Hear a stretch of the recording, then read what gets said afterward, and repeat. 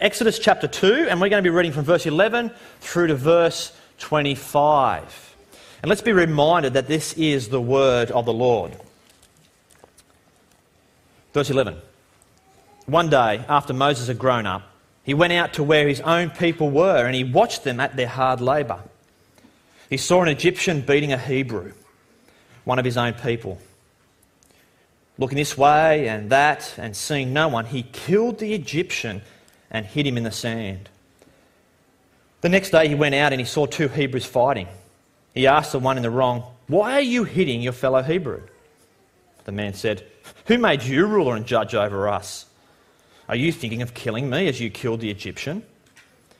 Then Moses was afraid and thought, "What I did must have become known."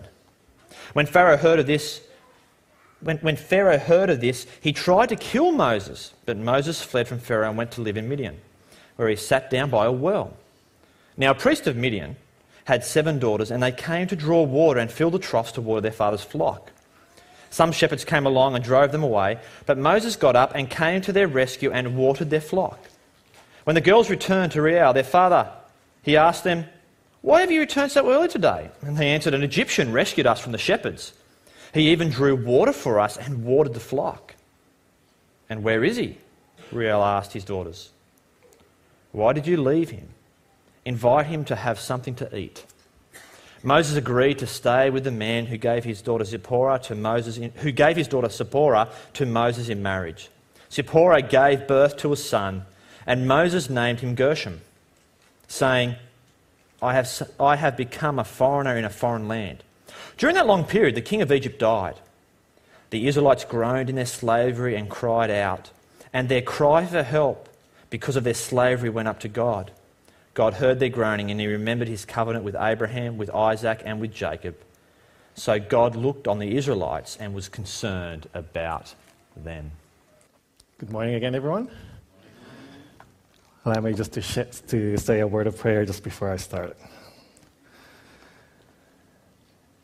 Heavenly Father, just for the next few minutes, allow us just to block the noise of the world and the noise of our heads, and allow us to hear from you so that we can leave this place transformed and renewed through the Lord Jesus. Amen. You know, in 1996, the company Marvel Entertainment were struggling to make profits, mainly from comic books and merchandise and toys. And so they laid off hundreds of people and they filed for bankruptcy not long after. But in 2009, there was a dramatic turnaround for the company. Their stocks suddenly soared and they were able to sell some of their distribution rights to Disney for $4 billion. And this turnaround started really with one movie, and that movie was the very first Iron Man. Now, I don't think the movie Iron Man was popular because it was a superhero movie, as there has been other superhero movies before that. And it wasn't the acting, it wasn't the best cast, but I believe the fascination in the movie Iron Man really comes from the storyline. See, the first Iron Man movie is really the origin story, that you have a smart and rich young man, but he's self-absorbed, he's narcissistic. He was then kidnapped, and then he was imprisoned in the desert. And during this painful ordeal, he was humbled, and he had this personal transformation, and then he comes out of the desert with a new attitude, a new mission in life, and with a greater power. A rich, arrogant man stuck in the desert comes out of the desert with a new mission and greater power. Now, I don't know about you, but I think Stan Lee, the creator of Iron Man, was reading the book of Exodus chapter 2. Because Exodus chapter 2 is really the origin story of Moses. And as we have looked at last week, we see that God at work in saving Moses from genocide. But see, that's not enough to make him this great leader of Israel. So today we'll see God at work, and he's still in the background, but he's transforming Moses to be the great leader God needed him to be, and he is really refined through fire.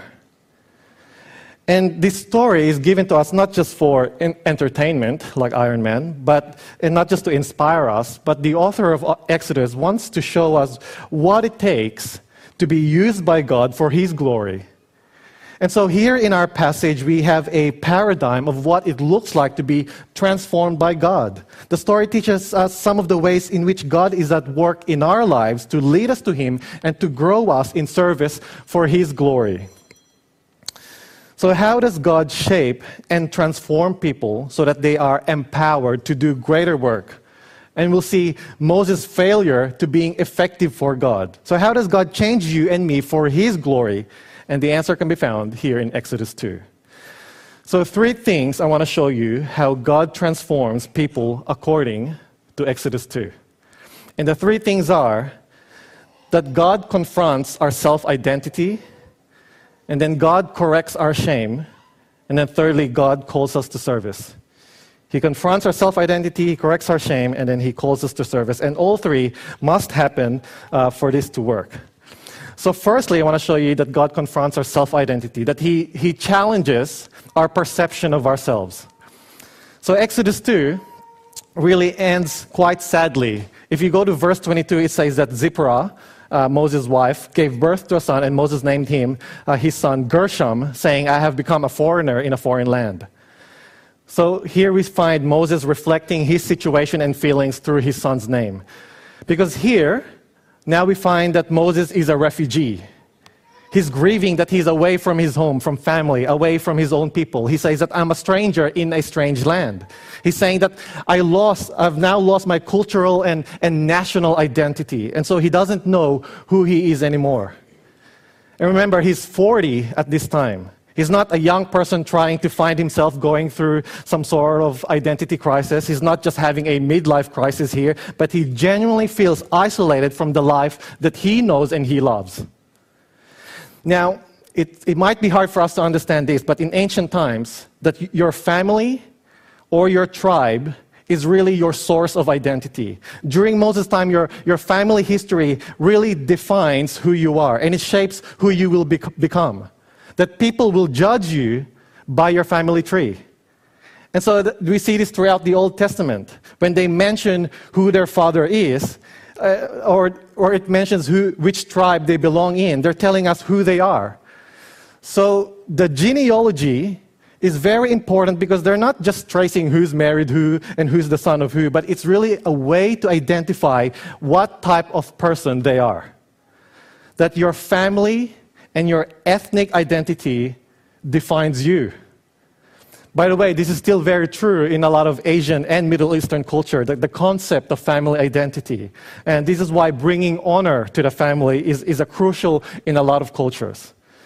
But see, at the end of chapter 2, we find Moses completely lost because he was stripped of his identity. In verse 15, we're told that Pharaoh is looking for him, wanting to punish and kill him. So somehow, Egypt has now rejected Moses. In verse 14, we see his own people rejecting him too, because Moses tried to save one of them, and instead of showing gratitude and admiration for what he did, instead of being hailed as a hero, he was mocked and rejected by his own people. So at the age of 40, when his personal identity should be well established, he's neither an Egyptian nor a Hebrew. He's an outcast, a marginalized, and a refugee. Now, family tree today, or tracing our family line, is not, it might not that be important for us. We don't normally judge people by their family because our society normally defines more of our autonomous identity, that your family and culture, they won't define you, you define you. Our society tells us that you can be whoever you want to be. But if someone asks, well, tell me about yourself, right? We don't tell them our genealogy. Often we give them our best attributes or best descriptions that we can find. So you might say, well, I'm a doctor or I work as a lawyer, because we take pride in our vocation. That's our identity. Or you might tell me where you live.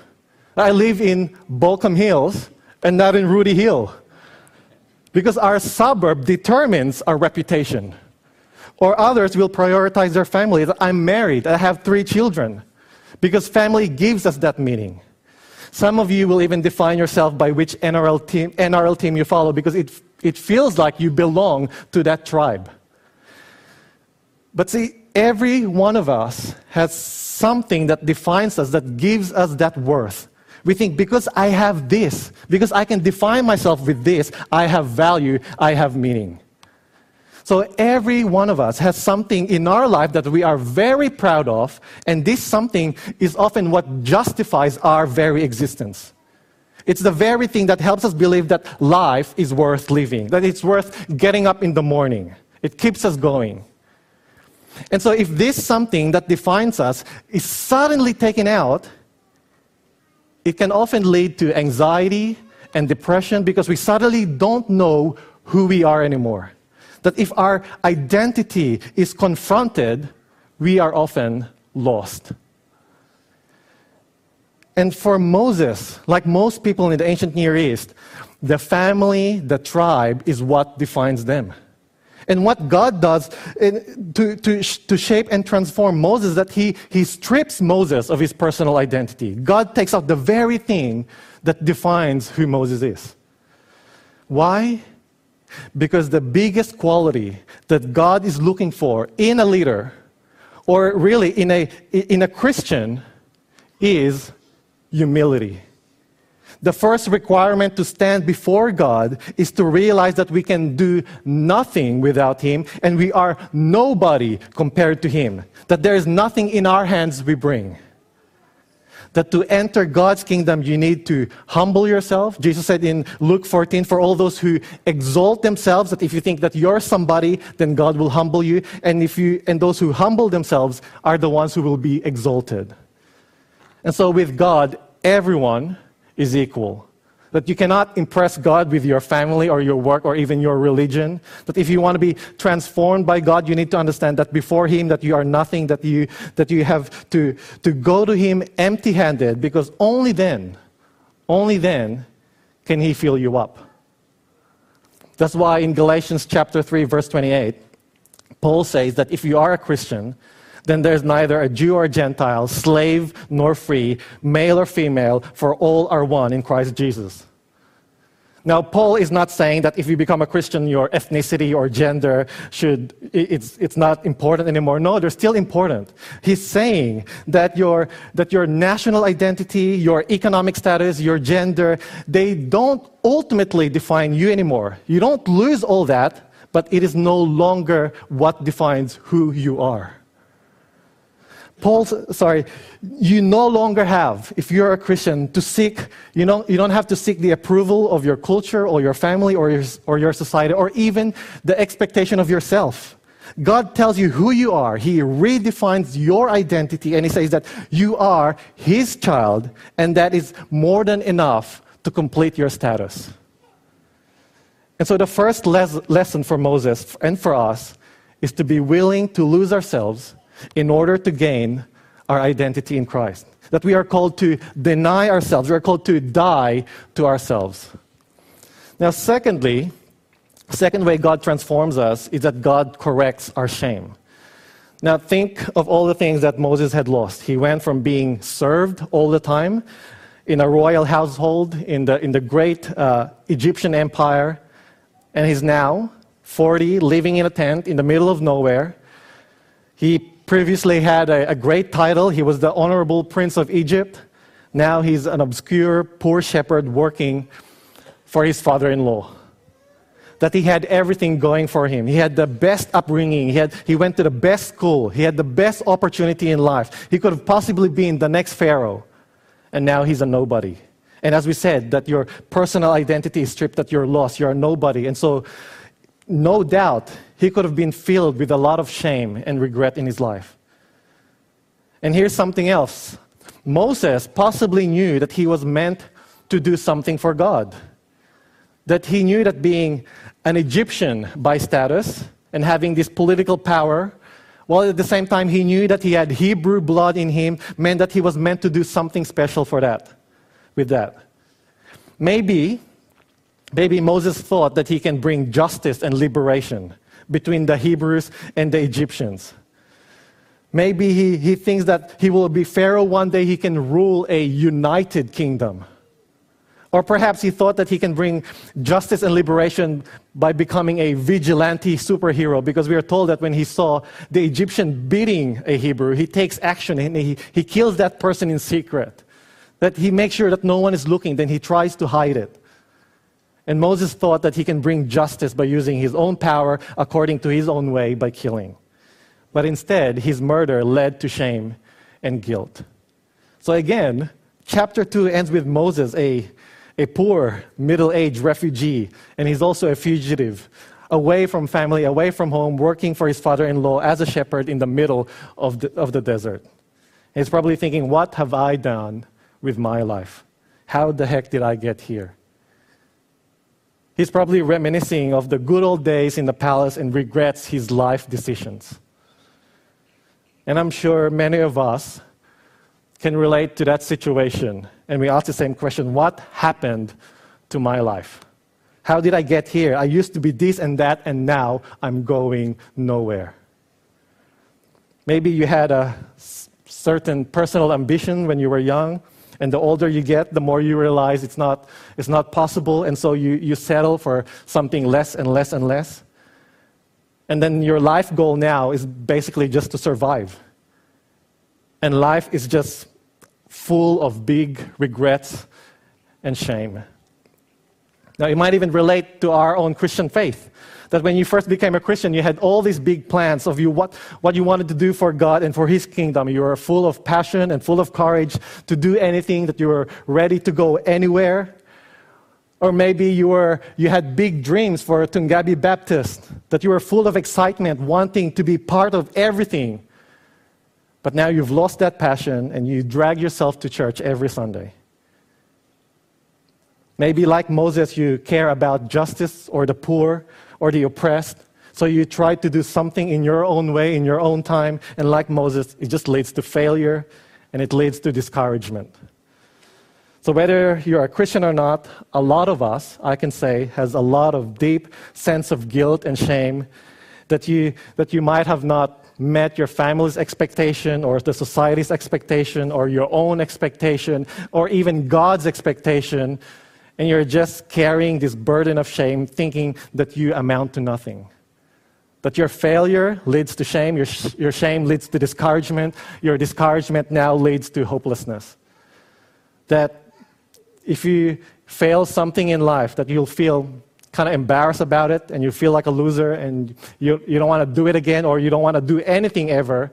And so you feel that way long enough, you start to feel hopeless and incompetent. And then you say to yourself, you're worthless.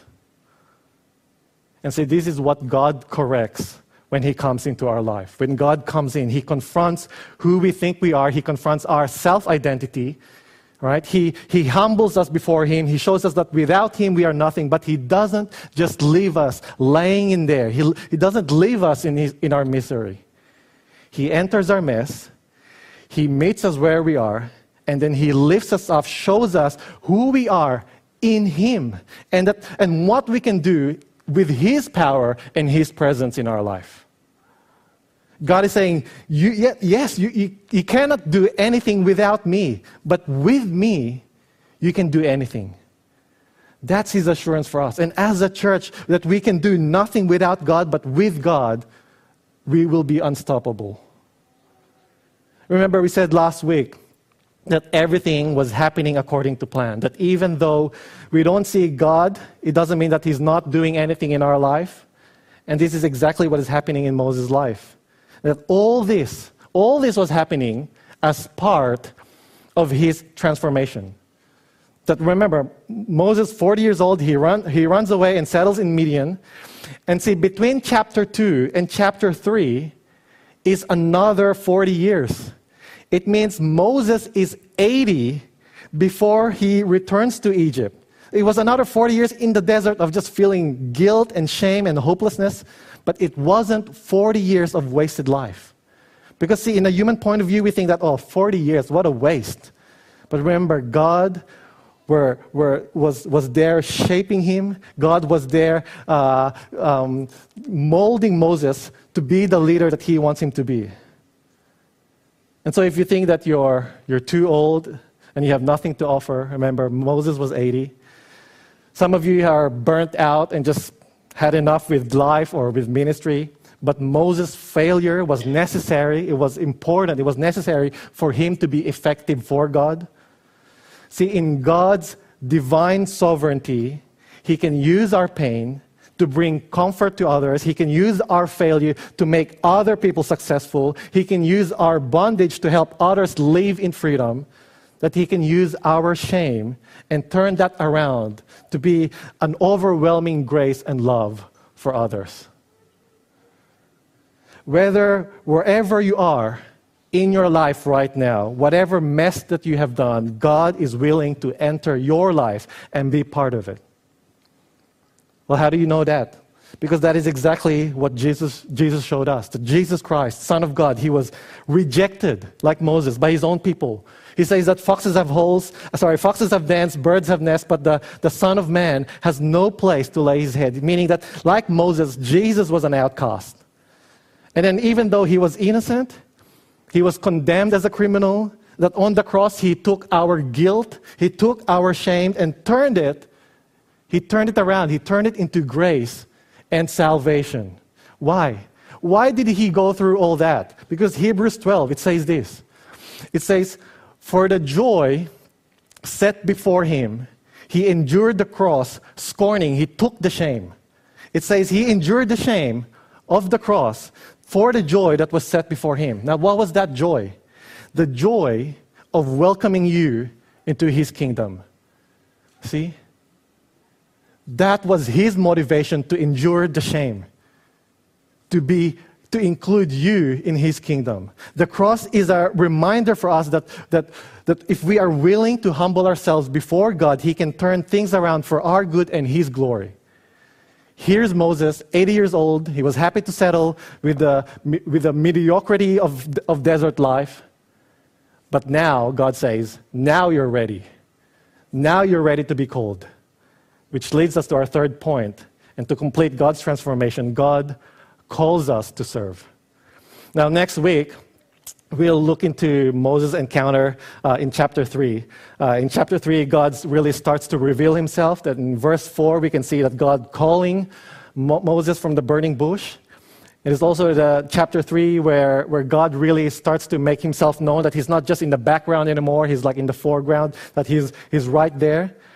But see, as Exodus 2 ends, we see the shift. It's shifting from focusing on Moses to focusing to the main character, which is God. And the chapter ends like this. It says that the Israelites groaned in their slavery and cried out, and their cry for help because of the slavery went to God. God heard their groaning, and He remembered His covenant with Abraham, with Isaac, and Jacob. So God looked on the Israelites and was concerned about them. So remember, there's two stories happening simultaneously at this time. One is a story of Moses being rescued and shaped by God. At the same time, while that is happening, the Israelites are still crying in pain and in misery. And as we said, that the reason why God saved Moses from death last week, and the reason is the same reason that God is shaping Moses, is that He is calling him for service. Now, this is true for all of us. That the Christian calling is not just a calling to have a relationship with God, but it is a calling to serve. It's a calling to lay our life for the sake of God's purpose and mission. It's not an additional option if you want to do this. No, it is for everyone. That if you're a Christian, that God has called you to Himself, to know Him and to love Him, but He has called you to serve others, to know others, and love and serve them. Now, this is very important because a lot of people believe that to be a Christian, you simply have to pray a prayer and invite God into your heart. But listen, you don't invite the supreme, sovereign God of the universe into your heart. He's not like a puppy that you call and then He gives you sentimental feelings to make you feel better. See, with God, Moses interrupts his life. Moses was, again, ready to settle in Midian, and he's 80, he wants to retire. And God comes in Because Christianity is not something that you just add into your life to give you a sense of spiritual enlightenment. Christianity is a call to turn your life around for the service and the glory of God. See, right now, as we said, there's another story, the story of God. Right now, God is right now in the background redeeming his people. And so, Moses' salvation, as we said, it wasn't just for his own sake, that he wasn't just saved so that he's alive, that his misery was not wasted, but it was part of God's transformation. And so, for us, whatever you're going through, it is not wasted, as God will be using that for someone else's salvation, for someone else's pain. And if you are here today and you're like the Hebrew people, it says that you are going through something and you're groaning and you're crying out to God. And here's the assurance. Look at what God is doing. That God hears their cry. He remembers his promise. It's not that he forgets. It means that he remembers, meaning that he is faithful to his promise. And then he looks to them, to the people, and the NIV translate that he was concerned, but I think that's actually a weak translation because literally it says that God sees them and he knows them, or he understands them. It's a relational verb. And so God understands what you're going through because God has sent someone greater than Moses who left his heavenly palace, who was rejected by his own people. He was condemned on the cross, and he bore our shame and guilt so that he fully understands what you're going through, and he cares. And that is why he has made a way for you to cry out and for you to be saved if you call out to him. Every one of us right now is being shaped by God. And then he's going to call us, or maybe he has called you to love and serve others. Church, let's pray. Heavenly Father, we thank you again for our salvation. But Lord, as you've said, that we are not just called for our sake, for our own benefit, but you have called us to be part of your kingdom, to be part of building your kingdom and serving others. So Lord, we pray that as we look upon the cross, that we not only see our salvation, but we will see our calling to help save others. And we know, Lord, that you don't really need us, but we find our joy and our purpose in being part of your calling. This we pray in Jesus' name. Amen.